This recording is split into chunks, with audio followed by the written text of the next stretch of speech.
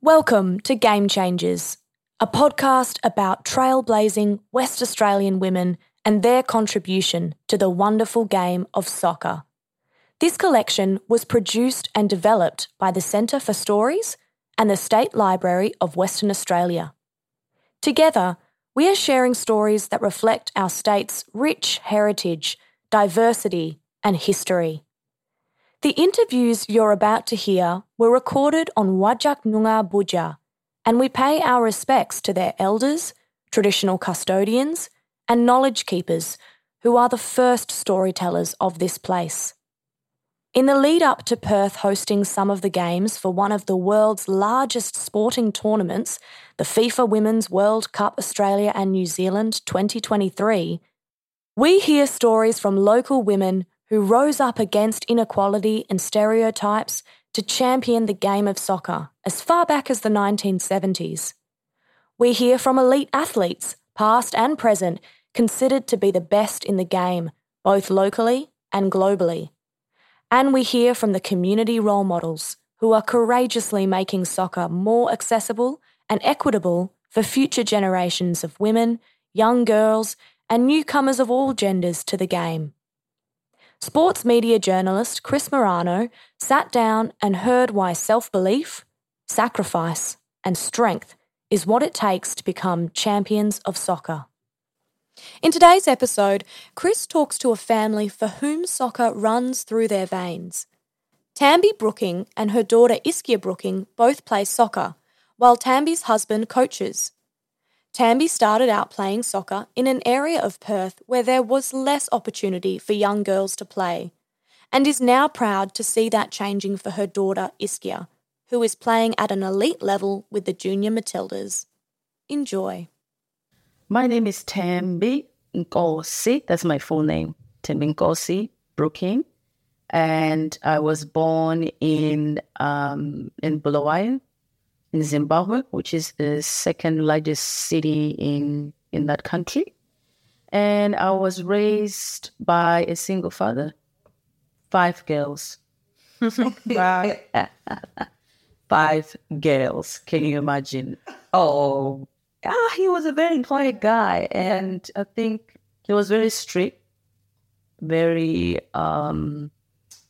quiet. He didn't know what he was thinking, and very strict. He wanted us to be good people.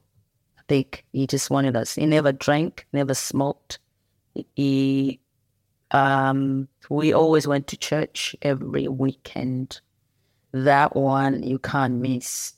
You gotta go to church, like a proper Christian, Yeah. But as you keep growing and become a teenager, you go like, oh, God, do I have to? Yeah. That type of thing. You see your friends are having fun and they are dressed in a dress and socks up to your knee. Yeah. Go to church. And all your friends are just giving you a little wave like, Oh, see you later. But I feel like that was a really, really good upbringing when you think of it now, just being kind and he used to work hard, and he was a truck. He used to drive, the bean trucks. Mm-hmm. It wasn't a big job, but he managed to kind of take us to school, and we went to local schools, and I moved to my grandmother's house. I think he was going through some stuff. So we moved to my grandmother's house. And then I moved with my other sisters, but my other sisters were taken by their mother. So we got all different mothers. So they went and lived with their mother, and I missed them so badly. It was so hard for me at my grandmother's house. But then my auntie, which is my dad's sister, used to work in South Africa. Okay. And every month she used to send groceries and stuff. One day she brought us a ball, like a soccer ball. Oh, I was in love with that thing. Oh my God. Played with all the boys on the street. Like, I used to just destroy those boys.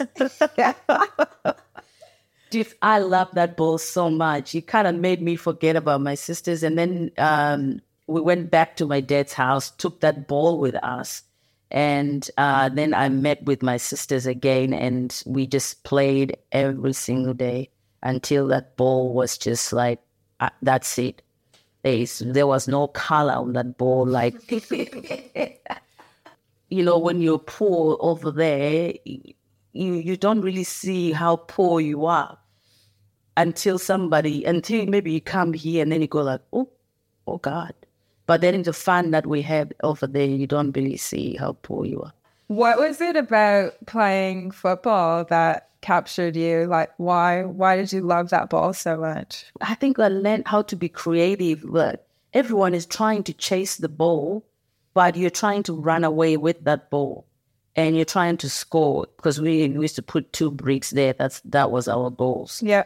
And just being creative and saying, okay, if that one is coming, you should turn that way. All that. It was just like the adrenaline as well, because boys are really fast, and back then I used to be fast. Just the fun, the laughs, the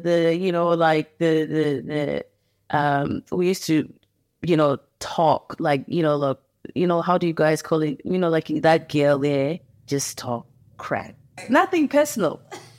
Yeah. And so when did you come to Perth, and when did you start playing in a women's team here? So I came here 2005, and I came here on a Thursday afternoon, 12 p.m. My husband, back then it was like a boyfriend, took me to Subiaco and Lords that night for a futsal game. I never played futsal. And the shoes wasn't the right shoes. I remember one of the shoes came off. I'm trying to get the shoe on. Yeah, but that was it. That was like, oh, wow. All right. This is another level here. Yeah. Yeah, it was really fun, though. I was like, oh my God, people here play like this. God, all right. I gotta switch on. Switch on. And then one day we were driving around Subiaco, and then I saw the women's play there. I said to my husband, make me join that team, please. He said, are you serious? I said, yeah, I want to go and play. When they were registered, boom, I was in that team. I remember I played in the same team with the Fremantle Mayor. Oh, yeah. Same team. Yeah. Yes. Those women are passion, Yeah. It's really a passion. That's like a lot of women football has been a passion. It's never really about, it's a job. No, but right now for these younger ones, maybe it's becoming a job. And then that's how I started. I played there for 2 seasons. And then I met an African brother from my country, Richard. He used to coach with my husband, because my husband was my coach. Mm-hmm. Can you imagine? And then we moved to Belmont, one of my African clubs there, Sporting Warriors. Played there for maybe 2 seasons as well. And then from there, I went to Windmills. Mm-hmm. And then Windmills, I went back to... Then I went to Freon. So, Ischia, do you have memories of your mum playing when you were growing up? Definitely. That's really all I can think about when I grew up, because me and my brother would just be sitting on the sideline with the ball, watching dad coach, and that's really all we did. Football was daily for us. That's what we grew up with. And we would travel. We went to Barcelona. We went to... Where else did we go? Italy. We went to visit the Barcelona, Barcelona FC Stadium. At the time, I was like, what's this? I don't know what that is. But now I realize, Lionel Messi's played there. Ronaldo's probably played there. It's wow. Ronaldo Madrid, though. Yeah, because on the sidelines, me and my brother would verse each other. It would always be competitive. But my first actual, match or session would be, with Mark Lee. He was a one-on-one training session guy. He did camps with little kids, And everyone thought I was a boy because I had like short hair. Like, oh, that boy's so good. The boy with the pink shoe. Yeah. And then I got into the older age group for Markley, and then I just kept on playing. And then my mum signed me into like a club. I don't know what my first club was.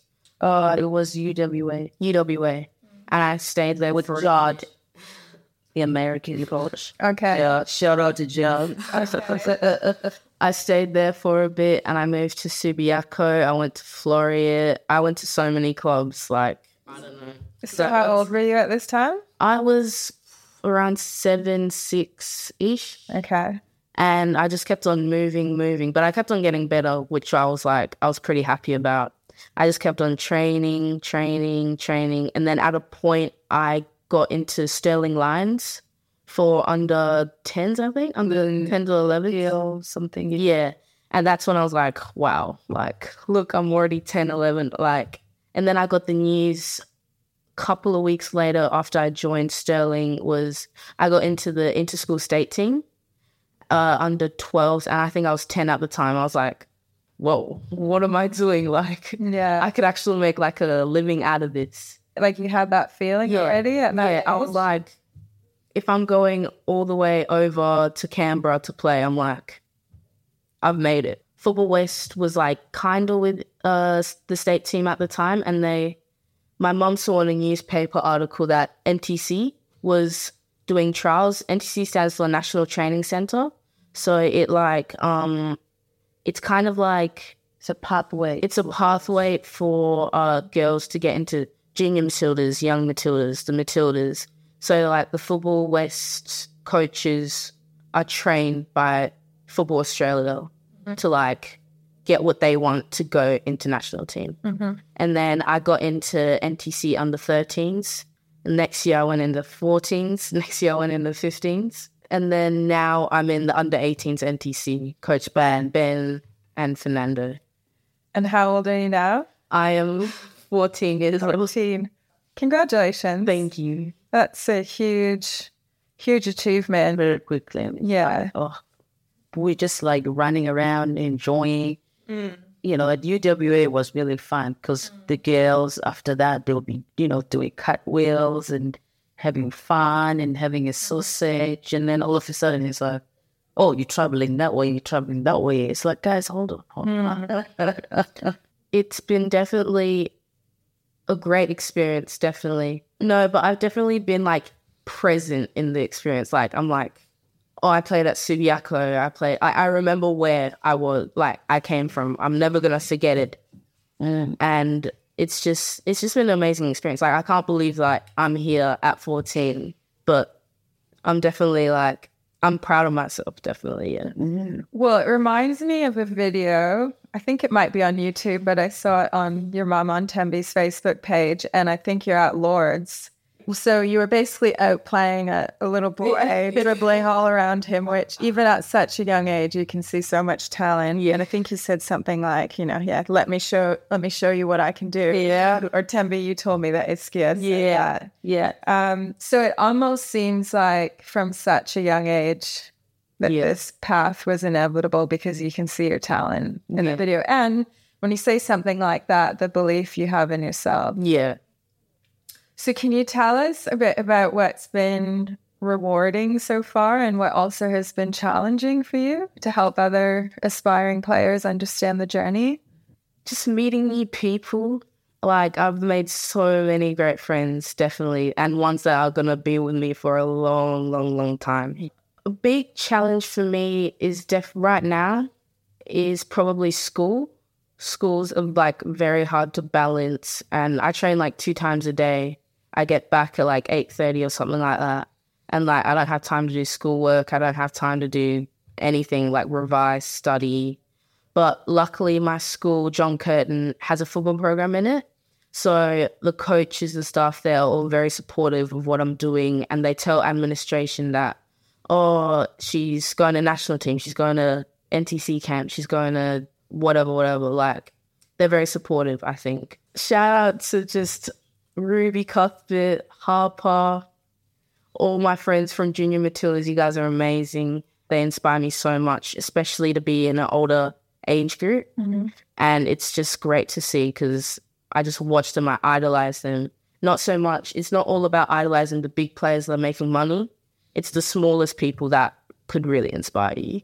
Just the way they communicate to me, I love it. Like, she's a great communicator on the pitch, but 100% the best off. She's like, Ischia, you okay today?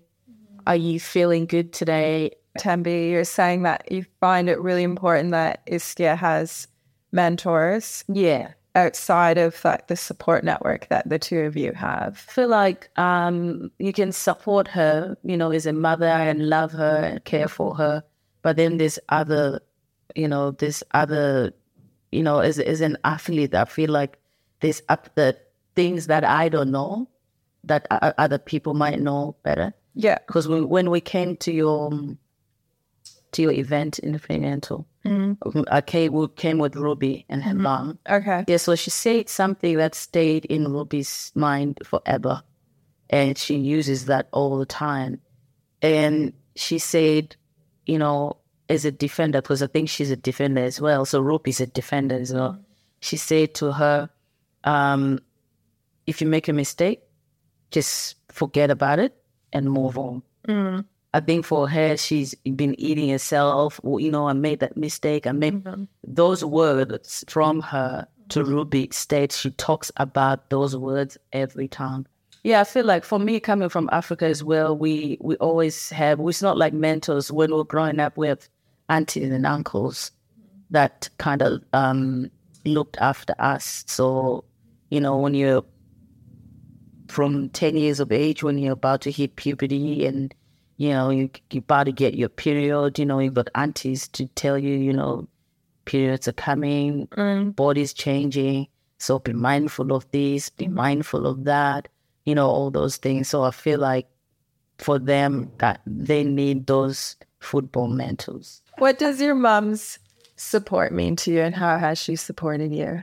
It means everything. Like even my dad is also very supportive, but my mom's she's always in the car. She's always waiting in the car park. She's always watching my session. She's always at the game. It's just, she's like, Ischia, drink your magnesium. Ischia, drink this. Ischia, drink that. You can tell she really, really cares and she wants me to get somewhere and I'm not going to disappoint her and I'm not going to let her waste all these years helping me. You can change. You can be a teacher if you want. What are the moments like for you when you're far away from home? So you're just in Mongolia playing with the Junior Matildas. What's that experience like? Mongolia was my first ever international game overseas. So it was definitely different because I didn't have any family there. I didn't have anyone.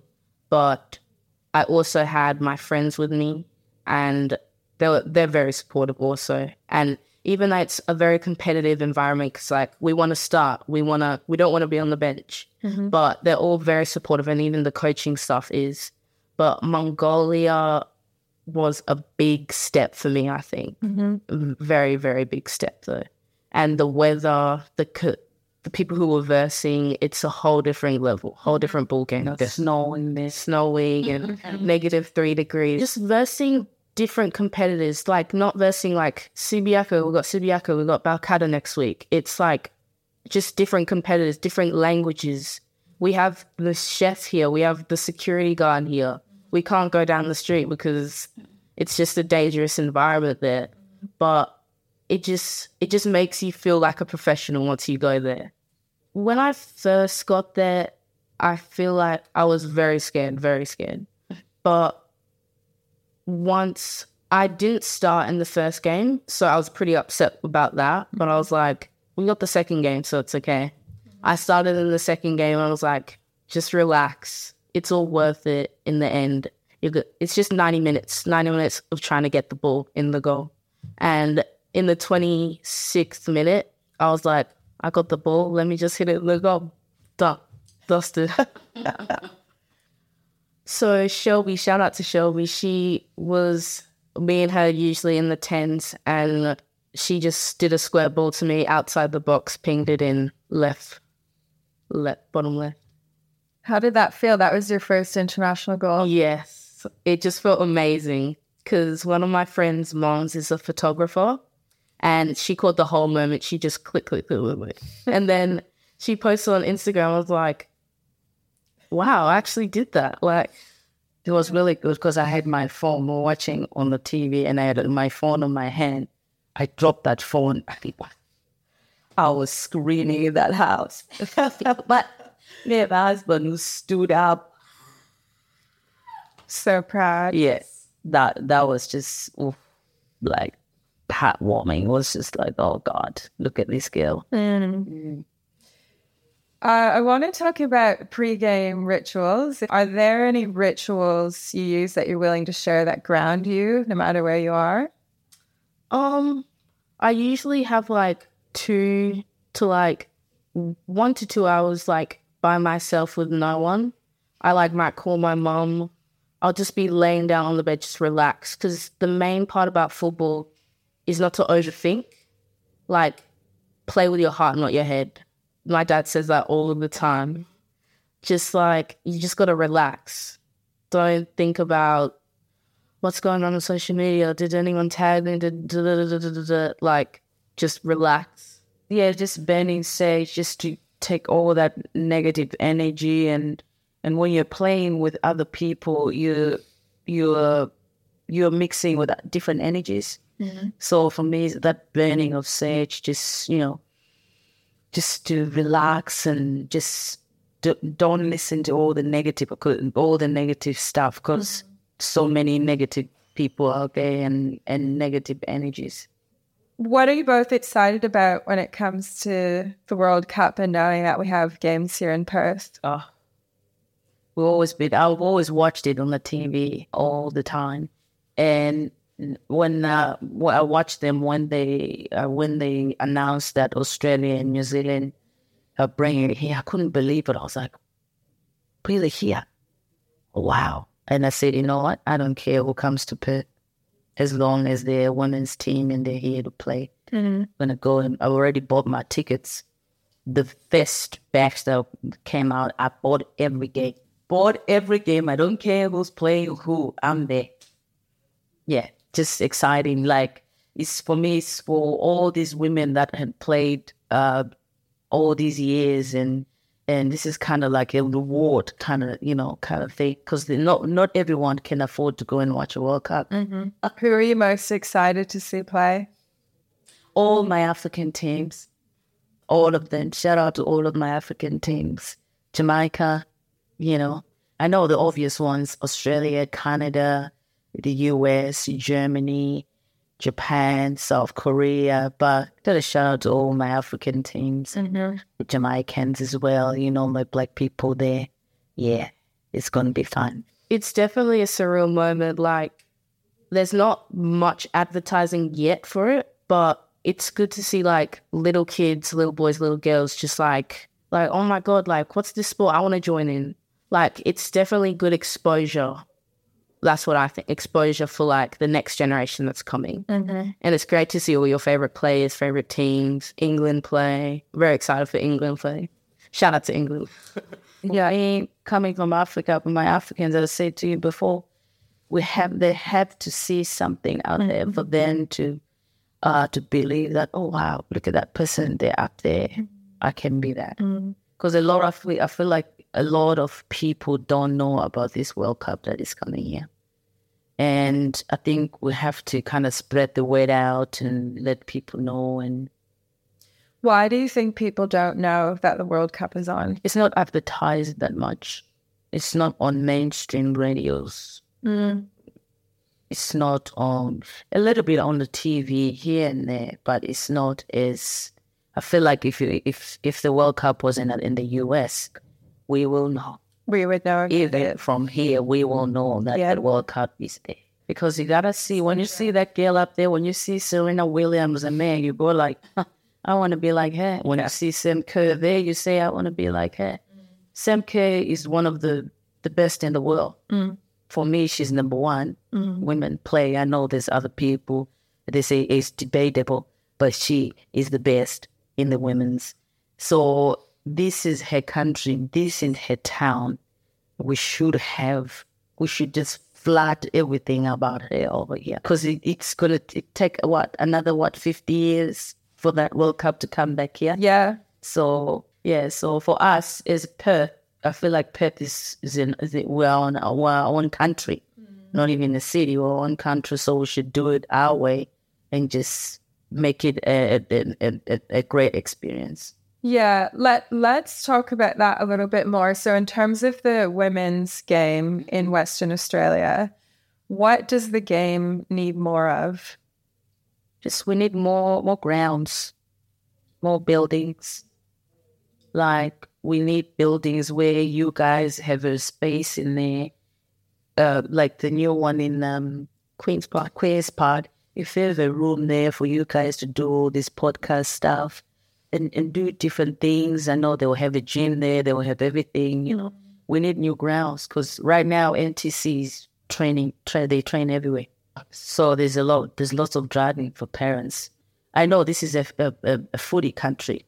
And this is a footy country, I understand. Yeah. So I guess with soccer, we have to be patient and start the conversation and say, we need more. Can you imagine in that space, the girls are training outside, there's a gym, there's a coffee place, there's a space like something like this where you guys are just talking to different people. There's the Michaela's there doing the sports science. We got, mentors there chatting with girls and all different things.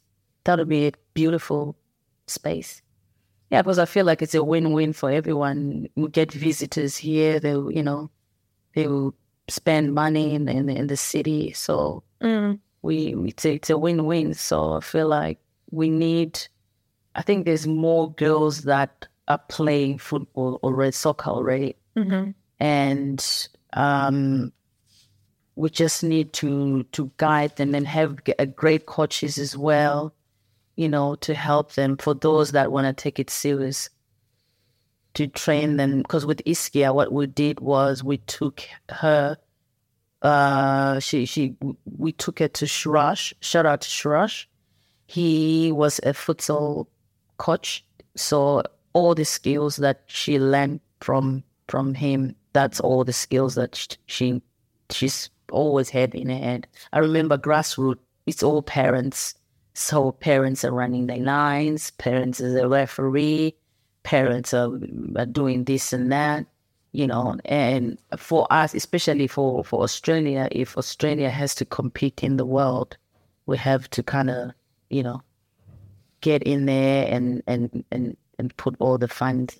It's just more, basically what Mum said, just like more grounds, more exposure.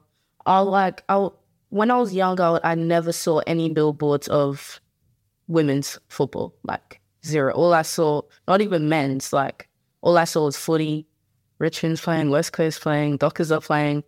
But I just wish it happened with football. But we just got to be patient. We'll get there one day, definitely. Mm-hmm. Ischia, I want to talk about self-belief and confidence because it's a big topic that's come up in these conversations for the series, and it is broadly talked about in women's football and sport. Can you tell us a little bit about what confidence means to you? Confidence is the whole game. It's how you play on and off the pitch. You're confident on the pitch, and you're also got to be confident off the pitch. But yeah, it's definitely like a personality that scouts and coaches look for in a player. But also definitely off the pitch, it's like, it's not hiding away and like, I don't want to go to training anymore. My coach shouts at me. Mm-hmm. I don't want my parents to come watch. They always shout at me. Mm-hmm. It's just about having that self-belief that I can do this. Mm-hmm. I don't care who's watching. Mm-hmm. I don't care what my coaches say. I'm me. I have confidence that I'm a good player. Mm-hmm. I'm still working on my confidence. Like, I want the sneakers. I want the clothes. Like, when I go to school, I need to get these shoes. I need to get these socks. It's like, I feel like society now, we're lacking a lot of it because everyone wants to follow someone, follows each trend. Like, trends come and go. It's like, I want to do this, I want to do that. And then some people change their personalities just because they want to be like that person, cool. But I feel like someday, like a few people are trying to like start their own thing, trying to be themselves. And that's what I'm trying to do. The people around you are sometimes very judgmental on, oh, why are you doing your own thing? Why are you doing this? Why are you doing that? It's like, just let me be me. But definitely confidence, resilience. All my friends out of football are going to parties and like, Ischia, why can't you come? No, I'm training. I can't come. It's just the resilience and like the hard work, like just being determined. You can't stop or else you'll be left behind. Definitely. There's definitely days where I'm like, oh no, I don't feel like this. But now since I'm like more mature, I feel like I just have to keep going because it's what I want to do. Like, it's just something that I've set my mind to, and I'm not going to stop till I get there. Yeah, I feel like it's very hard for this Gen Zs. It's a very different world that has been created for them, because now every child has a phone. A child as young as 4 years of age, and parents are trying their best. They are trying their best. They're trying to discipline them, but these kids are so, they're consuming too much for their little brains, and they're following what's being said there. So most of them their confidence will drop because you can't keep up, because parents have to keep buying. This stuff are not cheap. They're like what, 150, some are like 200, all the way to $2,000. So can you imagine, as a parent, you're trying to make ends meet, and you're trying to fulfill these Jordans and Air Forces and what that they would, and I feel like it's so hard, because if you try and pull away from what everybody's like, people won't even talk to you. But constantly being judged. I was talking to a friend the other day, and since the young girls have started playing, there's a lot of, like comments and, the Twitter hands. Twitter hands are everywhere because you can't see them. And I find it like, why would you want to comment on 14-year-olds that are just starting their journeys? Why are you judging them? Why are you telling them this and that? But you don't say that to boys. So many men are just commenting on young girls a lot, especially athlete girls. And it's like, why are you there? Why don't we? The only people that can comment are coaches and friends and family of that particular child. All even the Matildas there. There's lots of judgment and nasty comments about those girls. As much as they're enjoying, there's someone who is out there saying, "Nah, you're not good enough." So that's why I think mentors come in there and just say, hey, you got to keep going. Yeah. You love this thing and just keep working hard. Yeah. Yeah. Yeah. So Ischia, I'm just thinking when you said dream, Thembi, it's like, where does your dream go from here? So you're playing with the Junior Matildas and NTC. What are you looking towards? What does the future look like for you? Probably, obviously, making the Matildas first team and just signing for a pro club, getting a contract, getting paid. That's the big dream, definitely. Yeah. It's hard to say, but obviously in my mindset, I'll always say, I'm close, I'm getting there. And Ischia, are there Matildas or professional footballers that you look up to? Oh, there's too many. Like, I love Steph Catley. She's just such a kind person, and her technique on the pitch is definitely something I would idolize to be. Mary Fowler, she started at such a young age. She's a midfielder. She's one of the youngest in the team, like me. Lauren James, oh, she's just an amazing midfielder. she's definitely someone that I aspire to be. And Samka, she's just the whole package, you know. She's inspired so many people in Australia and hopefully in the world. She's just made she's made Perth, like Perth. I want to get into her head because I don't know how she does. Yeah, that's just for her to go and travel all the way to Chelsea, go and play again, score goals, get on the plane, comes back here, plays for Matildas, scores goals. Like, I haven't seen any men that do that. You have to come here and perform at your highest level. You go back that way and you got to perform at your highest level. I don't see it. Show me which men out there do that. Yeah. It's amazing. Yeah. It's like, wow, with these women. Wow. And Caitlin Ford, her story, being brought up by a single mother, you know, that's just special. It was such a momentous time in history with the Women's World Cup coming. Reflecting on what does it mean to be a woman today? What it means to be a woman in this day and age. For me, I'm just lucky to be alive.